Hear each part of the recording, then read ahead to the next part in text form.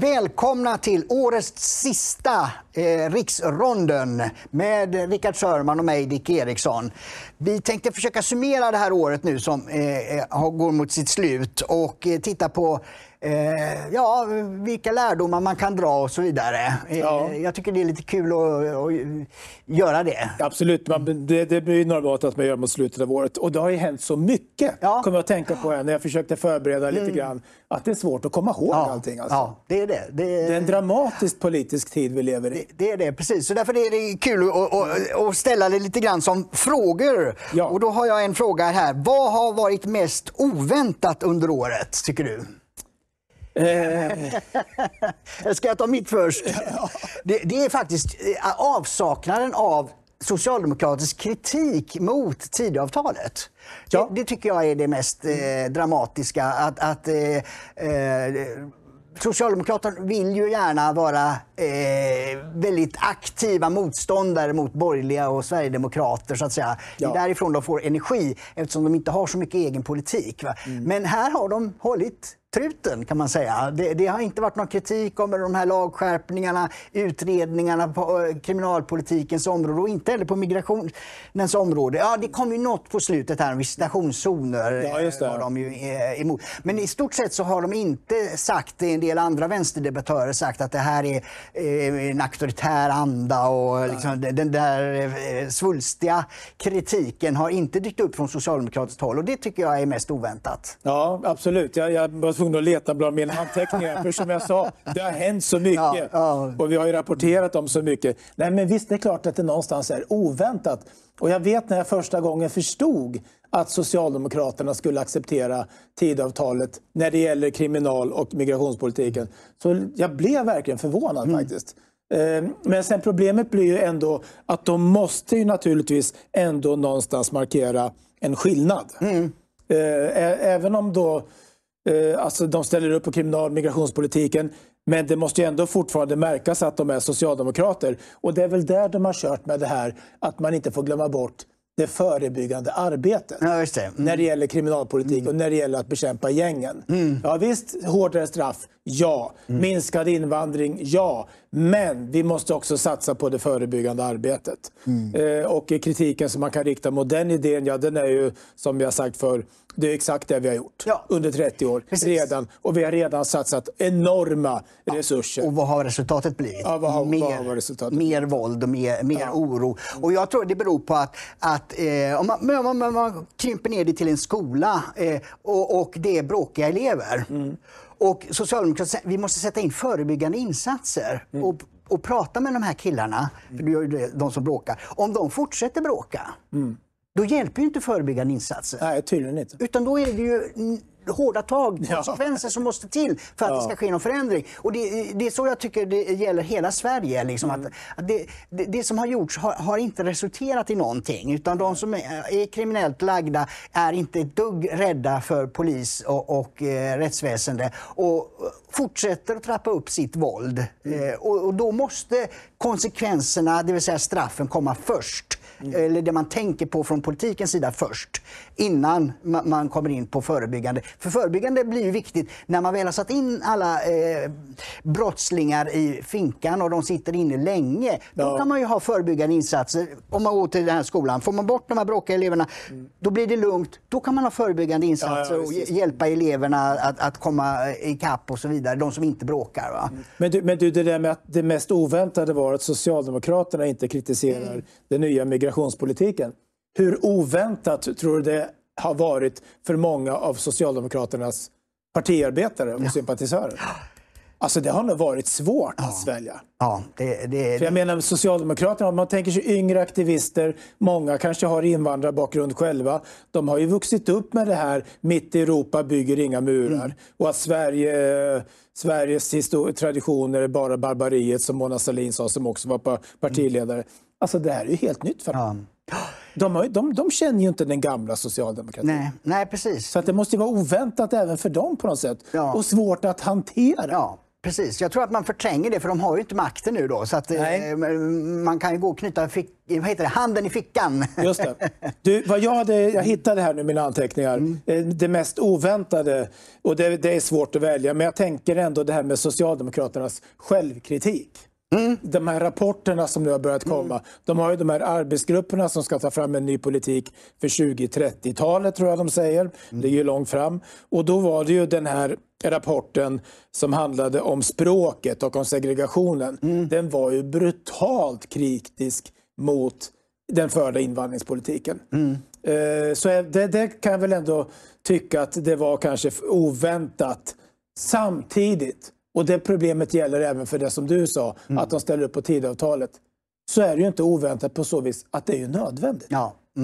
Ja. Alltså någon gång så måste de ju erkänna, eller inte erkänna, men på något sätt svänga. Ja, just det. Och medge hur verkligheten ser ut. Ja.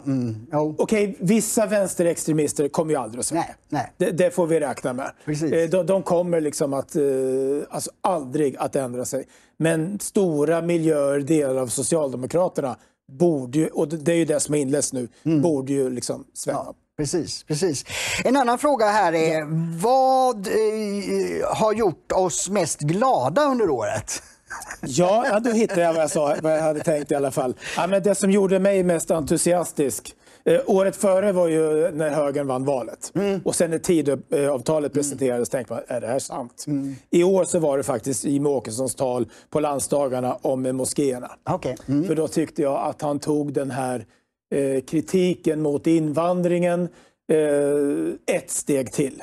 Och det är inte bara kritik mot invandring, utan vad det handlar om är ju att Sverige, det svenska folket, alla som identifierar sig med det traditionella Sverige, vare sig de är födda här eller har kommit hit, säger att det räcker. Det finns gränser för vad vi ska ha, vad vi ska stå ut med, vad vi ska tillåta i Sverige. Det finns gränser för hur mycket Sverige ska få förändras. Han sa ju också det, att Sverige är inte och kommer inte att bli ett muslimskt land. Och jag tror att många som hör det tänker, gud vad skönt att höra någon som säger det. Ja. Så att det tyckte jag var glädjande. Precis, men det var ett nytt sätt att presentera politik, för att de andra partierna, de utgår från att Sverige är ett blankt papper och man kan fylla det med lite vad som helst. Men Sverige har en egen mycket stolt historia och vi har ju ett av de bäst, jag ser på sociala medier, varför hamnar Norden och Sverige högst när det gäller livskvalitet och trygghet och sådana där saker? Därför att vi har haft en väldigt bra politik. Nu håller vi på och bankar sönder det här med all kraft. Men det finns ju fortfarande lite kvar. Och det är ju det Åkesson försvarar då. Att nu måste vi försvara det vi har byggt upp här. Och då ska inte det komma massa annat och fylla ett tomt papper. För det är inte tomt. Så och det är inte bara att vi har haft en bra politik. Vi har en bra kultur. Och bra för oss åtminstone. Och många andra har väl också tyckt att det varit bra. Tillit. Jag menar förr i tiden, 20-30 år sedan, då fanns ju fortfarande den här bilden av att i Sverige så var man trygg. Ja. Precis. Människor som kom till Sverige, de var inte rädda för att bli rånade. Nej. För det hände ju aldrig i Sverige. Nej, och det är klart att det gjorde det i alla fall. Men den bilden fanns ju. Och att vi måste ta en konflikt ibland. Vi måste säga stopp. Ja, exakt. Vi måste säga nej. Och vi måste gå längre än det här mesiga, allmängiltiga samhällsetablissemanget som bara säger att vi ska stå upp mot hatet oberoende av varifrån det kommer. Vi måste bli mer precisa. Vi har ett specifikt hot från islam i Sverige. Och det är det som vi måste ta itu med. Ja, man skulle ju kunna vara lite mer lågmäld och så vidare. Men det är ju precis som du säger, då händer ingenting. Utan då fortsätter den här dåliga utvecklingen. För att om man bara säger att vi borde värna om det svenska också. Då fortsätter den här. För att institutionerna, myndigheterna, universiteten, alla är programmerade för att gå den riktningen. Och då krävs det att någon slår näven i bordet som Åkesson gjorde där. För att markera att nej, det finns faktiskt en annan väg att välja. Så att jag tycker också... Och då, varje gång som Sverigedemokraterna gör det så lyfter de i opinionen. Ja, exakt. Varenda gång. Så det finns ju en längtan i Sverige hos många efter integritet, tydlighet, lite stolthet. Det här gäller här, passar det inte så får man bo någon annanstans. Ja, precis. Jag svarade på vad som är mest glad, det är ny straffrätt. Så jag ligger lite mer nära den praktiska politiken. Och det är ju det att man i juli var det väl tillsatte Gunnar Strömmen en utredning om att se över hela straffrätten. Inte bara det här med att man ska höja vissa straffskärpningar, utan att man ska ta bort den här presumtionen om att man inte ska använda fängelse. Det är ju en sån här juridisk term då. Men det är det att det står alltså att domstolar ska inte döma ut fängelse om man inte behöver. Alltså det är liksom filosofin. Och det är ju från 60-talet där. Släpp fångarna loss, det är vår. Naiviteten är grotesk. Och det står fortfarande i straffrätten, i det här grundläggande juridiska ramverket som domstolarna har att förhålla sig till. Och nu tillsatte han en utredning på det och ska då till 2025 komma med förslag på hur man ska då ändra detta. Och då försvinner också alla dessa rabatter som ju ligger i den linjen då. Så att det tycker jag är ett stort och tungt steg att ta som är oerhört viktigt om man genomför det också sen. Ja, och som vi sa förut då, så har ju sossarna då i princip ställt upp på de här förändringarna som står i Tidöavtalet gällande kriminalpolitiken. Står det där i Tidöavtalet? Jag tror att det indikerar att man ska se över hela den här... För frågan är, men låt oss tänka att vi får en vänstermajoritet efter nästa val som inbegriper Centern och Vänsterpartiet och Miljöpartiet troligtvis i så fall. Kommer de att börja vända sig mot det här? Ja, det beror på hur, och det är därför det här utredningsarbetet måste gå så att man då 2025 har förslag och så tröskar man igenom det då och röstar igenom det så att det träder i kraft. För i så fall, då får vänstern gå till val på att riva upp den mer hårdare kriminalpolitiken. Och det kanske inte är så kul. Nej, och där kan ju uppstå en splittring då om Vänsterpartiet vill det, men sossarna inte vill det. Så att det är ju ett sätt att också utmana vänstersidan, är att faktiskt göra och genomföra politik. Det är det bästa sättet att få motståndarna på defensiven. Jag har faktiskt inte tänkt på det förut. Att ju mer av Tidöavtalet som blir verklighet, att det hinner bli lag. Ja. Om vänstern då ska riva upp det, då måste de gå till val på att riva upp det. Precis, va? Så att Eftersom, och är det inte så att de säger att vi ska riva upp det, då får man åtminstone ställa frågan till dem. Ja. Vi har skärpt straffen. Vad kommer ni att göra om ni får makten? Precis. Ska ni återställa det här? Ska ni återställa det här? Så att det är mycket, det är det mest glädjande. Så jag hoppas verkligen Gunnar Strömmer ser till att genomföra detta nu på ett bra sätt. En annan fråga är, vad har varit bottennappet under året? Ja, bottennappet i allmänt tycker jag, om jag ska svara först igen, det tycker jag är det ständiga tjatandet från Socialdemokraterna om att Sverigedemokraterna är en säkerhetsrisk. Ja, just det. Det tycker jag är så tröttsamt. Visst, i en demokrati så har man ett politiskt spel. Man försöker hitta saker då att säga om motståndarna som gör att de framstår i dåliga dagar. Det är en del av spelet. Men här så blir det liksom, man börjar närma sig gränsen för vad som är acceptabelt i en demokrati. Och det var ju ännu värre före valet. När man antydde att Sverigedemokraterna inte var lojala mot Sverige. Den här presskonferensen med Hultqvist och Ygeman tror jag. Men det har ju fortsatt sen. Och det blev ju återigen aktuellt efter då det här glädjande talet om moskéer som Jimmie Åkesson höll vid landsdagarna. För då blir det ju så att då kör ju sossarna den här tagningen att titta, Sverigedemokraterna underblåser motsättningar i Sverige. De skapar motsättningar som inte behöver finnas. Jo tack. Och de äventyrar kanske till och med vår NATO-ansökan. Alltså är Sverigedemokraterna en säkerhetsrisk. Det är tröttsamt för att det är fult. Det är också tröttsamt för att den här konflikten med islam som då blir aktuell när man börjar tala om att vi ska riva en del moskéer, stänga dem, riva dem. Det är en konflikt som Socialdemokraterna har skapat.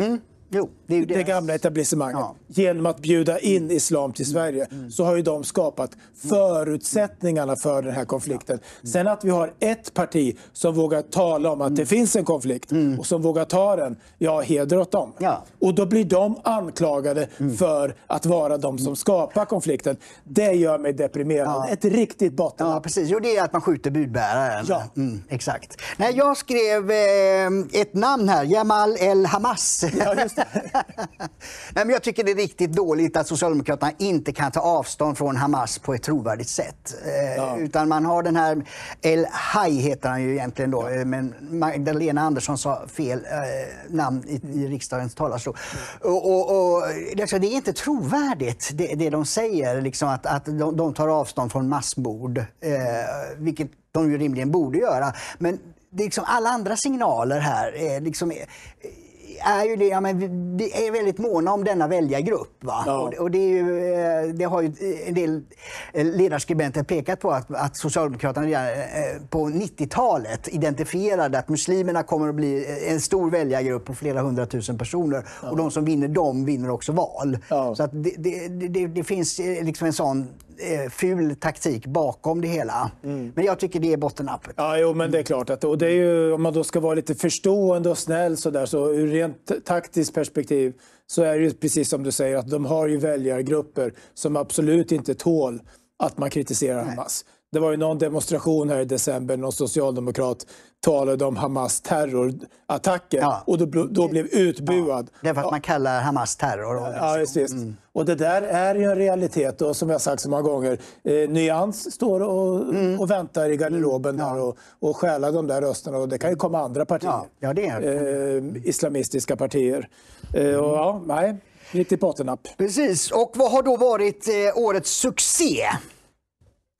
Ja, nu får du börja. Ja, jag skrev faktiskt att det är Riks som är årets succé. Riks? Ja, härligt. Nej, men om man tar medialandskapet så jag tycker det är fascinerande, för att jag väntar mig att en sån här kanal har många tittare under en valrörelse, då när många väljare börjar fundera på vad ska jag rösta på och så vidare. Ja, då är det högkonjunktur för politisk debatt och så. Så jag hade ju väntat mig att det skulle plana ut sen. Men det har ju fortsatt att öka. Vi har fortsatt att öka. Ja, vi ska inte säga att vi är förvånade, men vi är glatt överraskade. Ja, precis. Och det visar på vilket sug det finns ute i den svenska opinionen på att få höra någonting annat än de vanliga plattityderna som de gamla medierna fortsätter att leverera. Ja. Och de som tillhör högern, fast som ingår i den gamla borgerligheten, som har identifierats som moderater, de finns ju och de har egna plattformar. Men det är i alla fall inte samma sak. Nej. Vi har en annan inställning, och att vi naturligtvis också har vår frispråkighet. Just det. Och jag tror att många som tittar på oss, de gör inte det för att vi har de mest professionella produktionerna, även om det kanske vi har också, men utan det är för att vi uttrycker det som många känner intuitivt, och som de vill att någon kan väl ändå bara säga hur det är. Exakt. Vi är ju måna om att vi ska inte ha några sakfel. Nej, visst. Och det är ingen som vad jag vet har kommit på någonting som är av betydelse när det gäller sakfel. Men däremot så är vi inte heller då så nervösa och ångestladdade som jag upplever att både public service, TV4 och Dagens Nyheter inte minst. De är så ångestladdade. De vågar liksom inte ta upp en diskussion. För om man säger en sak, det kan misstolkas på så många olika sätt. Och istället ägnar man sig åt att leta just det. Ja, men den där formuleringen, vad betyder den egentligen? Liksom. Istället för att säga, vad var budskapet från den som sa det? Vad ville personen nå ut med för typ av poäng och resonemang? Så kan man ju alltid säga emot. För det är ju det som är demokratisk debatt. Det är ju att någon kan spetsa till en fråga, kanske lite mycket så. Men då har man startat en debatt, och då kan andra säga emot, och så hittar man någonting där man i alla fall kommer överens om någonting, så att säga. Och mentalt har lagt det på bordet, och därmed är en del av medvetandet. För jag tycker det är så mycket som döljs i det undermedvetna, eftersom man inte får prata om det. Ja, just det, absolut. Och man såg ju efter att Jim Oxon hade hållit sitt spännande tal om moskéer i Sverige under landsdagarna så blev det en otroligt stark reaktion från media. Inte bara från andra politiker utan även media. Och någon ledarskribent på Svenska Dagbladet, oberoende moderat, nära samarbete då med Sverigedemokraterna i Åkessons parti, var ju ursinnig över att det var så taktlöst och han visade brist på statsmannasinne och det här bevisar att SD aldrig kan ingå i regeringen. Då har vi en annan tagning. För vi säger det att Sverige kommer att få ta en konflikt med islam. Och det är lika bra att ta den så fort som möjligt. För annars vet vi inte vad som kommer hända. Nej, och då finns det här i medvetandet och då är det ju så i en demokrati att det är svenska folket, den allmänna opinionen som kommer att avgöra det här. Har Sverigedemokraterna i Åkesson en poäng eller har etablissemanget i Stockholm en poäng om att vi ska inte prata om det här? Just det. Du, årets succé var det och jag ska då svara på samma fråga. Och då tänkte jag faktiskt, för det var ju så att när Tidöavtalet kom på plats och vi såg vilka ministerposter och så vidare, då tänkte man, hur ska det här gå med Romina Pourmokhtari som, vad är hon nu? Miljö och klimat. Ja, visst det. Som minister som hade varit så negativ mot SD och SD kommer hit och vill ju göra om klimatmålen och vill bygga kärnkraft. Det har ju gått hur bra som helst. Ja, hon till och med lutar sig mot det vi skriver för att hon plockar upp, nu har hon kunnat ta det från någon annanstans, men jag skrev ju det inför det här COP 28-mötet då, internationella klimatmötet som var i början på december, att Sverige ska inte skämmas utan vi kan vara stolta över det vi har presterat. Sverige har redan gått före.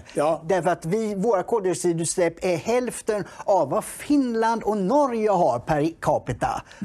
Och dessutom ännu mycket mindre då än vad de andra länderna som släpper ut med. Så Sverige är redan ett föregångsland. Så hon borde tala om vad Sverige redan har gjort. Därför att vi ligger så jäkla bra till. Och i den andan uttalar hon sig sen också. Ja, men bara för ett år sedan, eller kanske lite mer, före valet i alla fall, då hade vi fortfarande det här att klimatmålet till varje pris som helst. Vindkraften är räddningen, förnybart. Idag är det helt andra tongångar. Alltså förutom Daniel Heldén i Miljöpartiet så är det väl ingen som gör motstånd mot ny kärnkraft. Man har insett att vi behöver det. Och vindkraften är ju inte alls lika het längre när den inte subventioneras.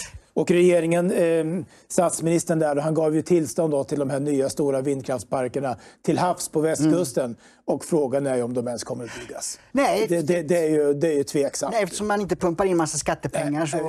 Och där har det faktiskt fungerat bra, tycker jag. Som jag uppfattar i alla fall utifrån samarbetet med Liberalerna och Romina Pourmokhtari.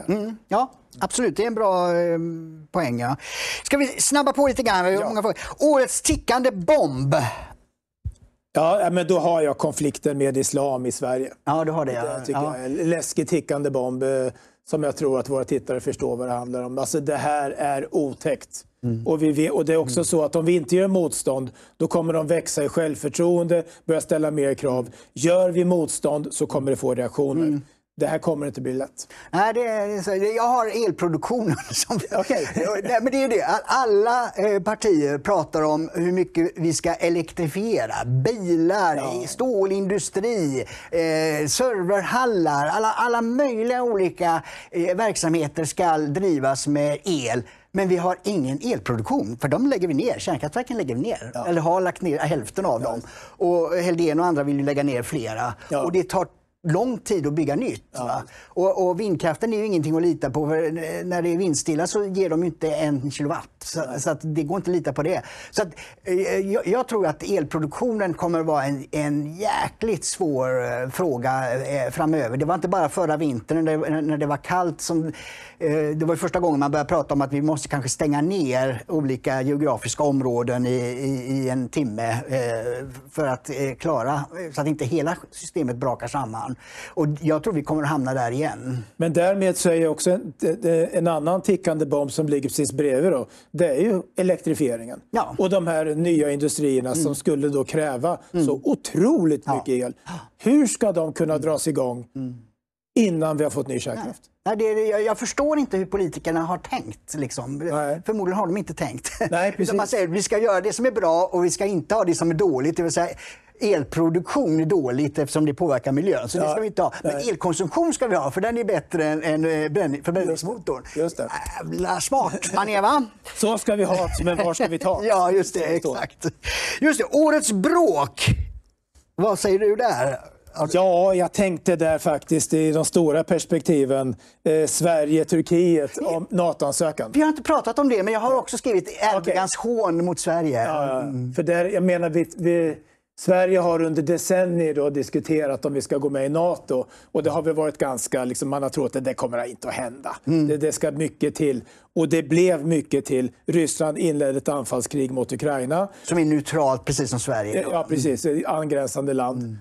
Finland deklarerar att de vill gå med. Och då så svänger Socialdemokraterna och Sverigedemokraterna. Men sen då? Jo, sen börjar Turkiet att sätta käppar i hjulet av olika skäl.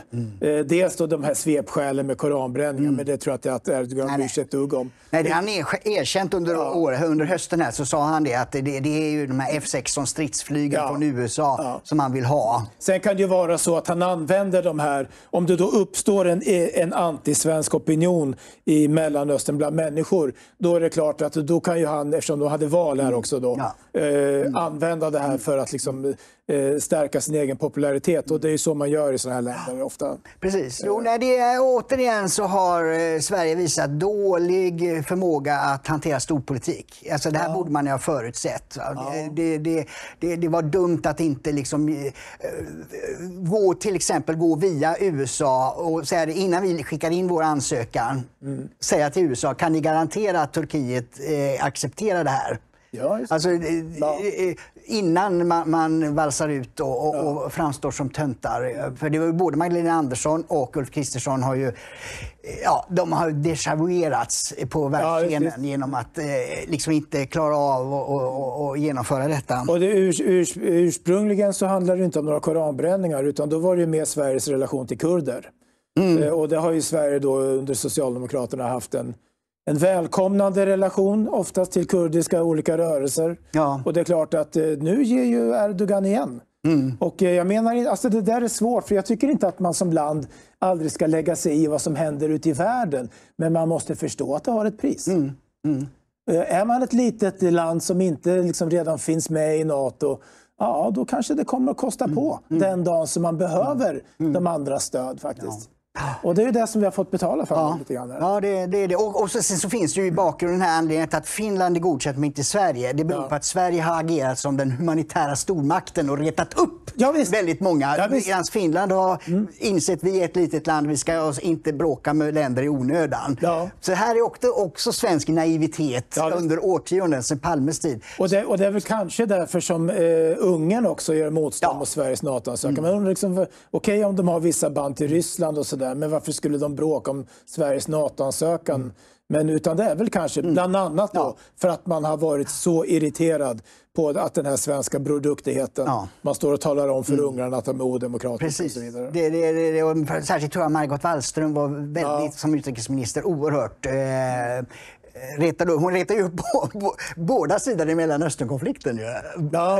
Israelerna Israelerna och även palestinierna var sura på henne. Så att, Sverige har misskött utrikespolitiken och det är det som straffar oss nu, tror jag. Ja, just. Och det där är ju, jag menar, visst att, som jag sa förut, man ska kanske inte alltid stå bredvid och vara neutral och aldrig blanda sig i. Men den här berömda svenska naiviteten och självupptagenheten, den verkar också innebära att vi alltid tror att vi inte kommer få betala för det. Nej, just det. Jag menar, Sverige har ju aktivt stött Ukraina, vilket jag personligen tycker är bra. Jag tycker verkligen illa om ryssarnas jävla anfallskrig. Men kommer vi få betala för det i förhållande till ryssarna? Självklart. De har ingen anledning att vara glada över Sverige som skickar vapen till Ukraina. Nej. Och jag är beredd att ta den konflikten. Och visst, jag förstår det. Men vi ska inte tro att den inte kommer uppstå. Nej, man måste erkänna det. Det är till ledarskapet att man säger att vi gör det här för vi tror på det, men det kommer att kosta oss. Det kommer att innebära mindre export eller vad det nu är för någonting. Så det har varit ett intressant bråk, Sverige-Turkiet. Ja, det har det verkligen. Och det är inte färdigt än. Nej. Precis, jag hoppas att det tar slut snart, men hur det går, det är ju det är inte skrivet säkert, alltså. i stjärnorna. Mest överdrivna under året, Jag la till den. Men jag kan börja då. Jag tycker, för jag ville ta upp det, klimathysterin. Alltså det här med att man går ut och spärrar vägar och bråkar med andra människor. Det är ju inte bara i Sverige i och för sig det sker, men det är, om man målar kladdar på tavlor, historiska tavlor och så. Den där klimathysterin, den är så överdriven och så extrem så att man undrar liksom vad den beror på. För vänstern borde ju kunna fånga in de här människorna och få dem att göra något mer produktivt. För det där agerandet, det leder ju bara till ökat motstånd. Jag blir skitförbannad när de här mupparna håller på. Jag vet att jag gjorde en reaktionsvideo här på Riks på inslag på P1 där det var en debatt mellan en klimataktivist och en moderat riksdagsledamot. Och då var det blev så uppenbart att den här klimataktivisten verkligen trodde att vi har 10 år på oss att rädda jorden. Och lever man i det perspektivet, då kanske man går ut på gatorna. Och det lät alltså, jag vill understryka det var på allvar. Det var på riktigt. Vi har 10 år på oss att rädda jorden. Det låter som en sån där undergångssekt som dyker upp då och då. Liksom, där de till och med ibland går kollektiv självmord. Alltså, det är den nivån det är på. De människorna är kanske svåra att fånga in. Så det är alltid, ofta så är det en komplexitet och en blandning. Det är klart att man kan ha skäl att vara orolig för klimatförändringar om man bedömer det. Och jag tycker att det ska absolut tas på allvar. Men att det är också uppenbart att den här rörelsen har ju fångat upp någon slags gamla traditioner av undergångsmentalitet. Och det finns någonstans... Det är någon slags religiös... Och vi ska inte glömma bort att vi lever nära ett millenniumskifte här. Och jag tror att det var så där att runt millennieskiftet, århundradena efter förra millennieskiftet, för 1000 år sedan, då kom det många sådana här undergångssekter. Man lever liksom i tidernas slut. Och det kommer någonting nytt stort och vi vet inte vad det är. Nej, just det. Så blir man rädd. Och så blir man rädd och liksom... det är möjligt att det är... Så att det är verkligen... Jag kan skriva under på den så att jag behöver inte komma med något eget. Men den sista frågan är, vad är mest minnesvärt av 2023? Vad är det man kommer att komma ihåg? Det man kommer att komma ihåg, jag vet inte. Jag tyckte ändå att det var roligt. Som sagt, det har varit så mycket så att jag minns inte exakt. Men det var ju några koranbränningar där i somras var väl det. Ja, just det. Och då så tyckte justitieutskottets ordförande Richard Jomshof att vi ska bränna ännu fler koraner. Det tyckte jag var lite roligt och minnesvärt. Alltså det är ju lite, man kan skratta lite åt det, men det är ändå ett exempel på någon som står upp för någonting. Och som inte är rädd.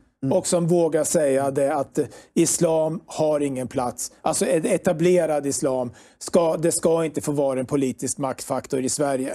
Och vi ska stå upp för vår yttrandefrihet och vår rätt till religionskritik. Och gör vi inte det, då viker vi för en religiös intolerans som vi inte haft på flera 100 år. Och varför ska vi göra det?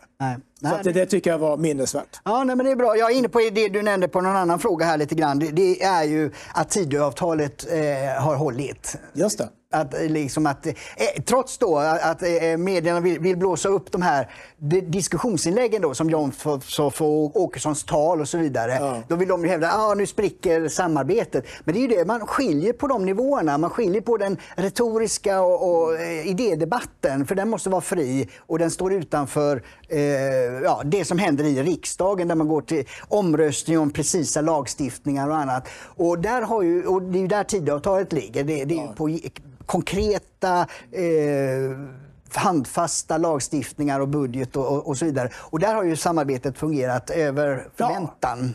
Vad man var rädd för innan och vad många journalister då försökte exploatera och sådär, det var ju att några liberala riksdagsledamöter skulle börja rösta mot de här förslagen. Det har väl inte skett en enda gång? Nej, det har inte gjort det. Faktiskt. Och sen så kan de då vid sitt landsmöte där liksom visa att vi kommer aldrig släppa in SD i regeringen och sådär. Ja visst, det kan de väl få göra. Bara ni röstar igenom Tidöavtalet. Exakt. Sen är det en ny situation efter nästa val. Så att säga, det är anmärkningsvärt att det har hållit. Ja.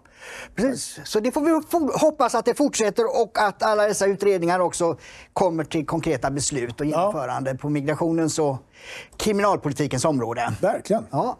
Nej, men det var i alla fall vår summering av detta året 2023 som vi nu lämnar. Så att ett gott nytt 2024 får vi önska. Exakt, gott nytt år!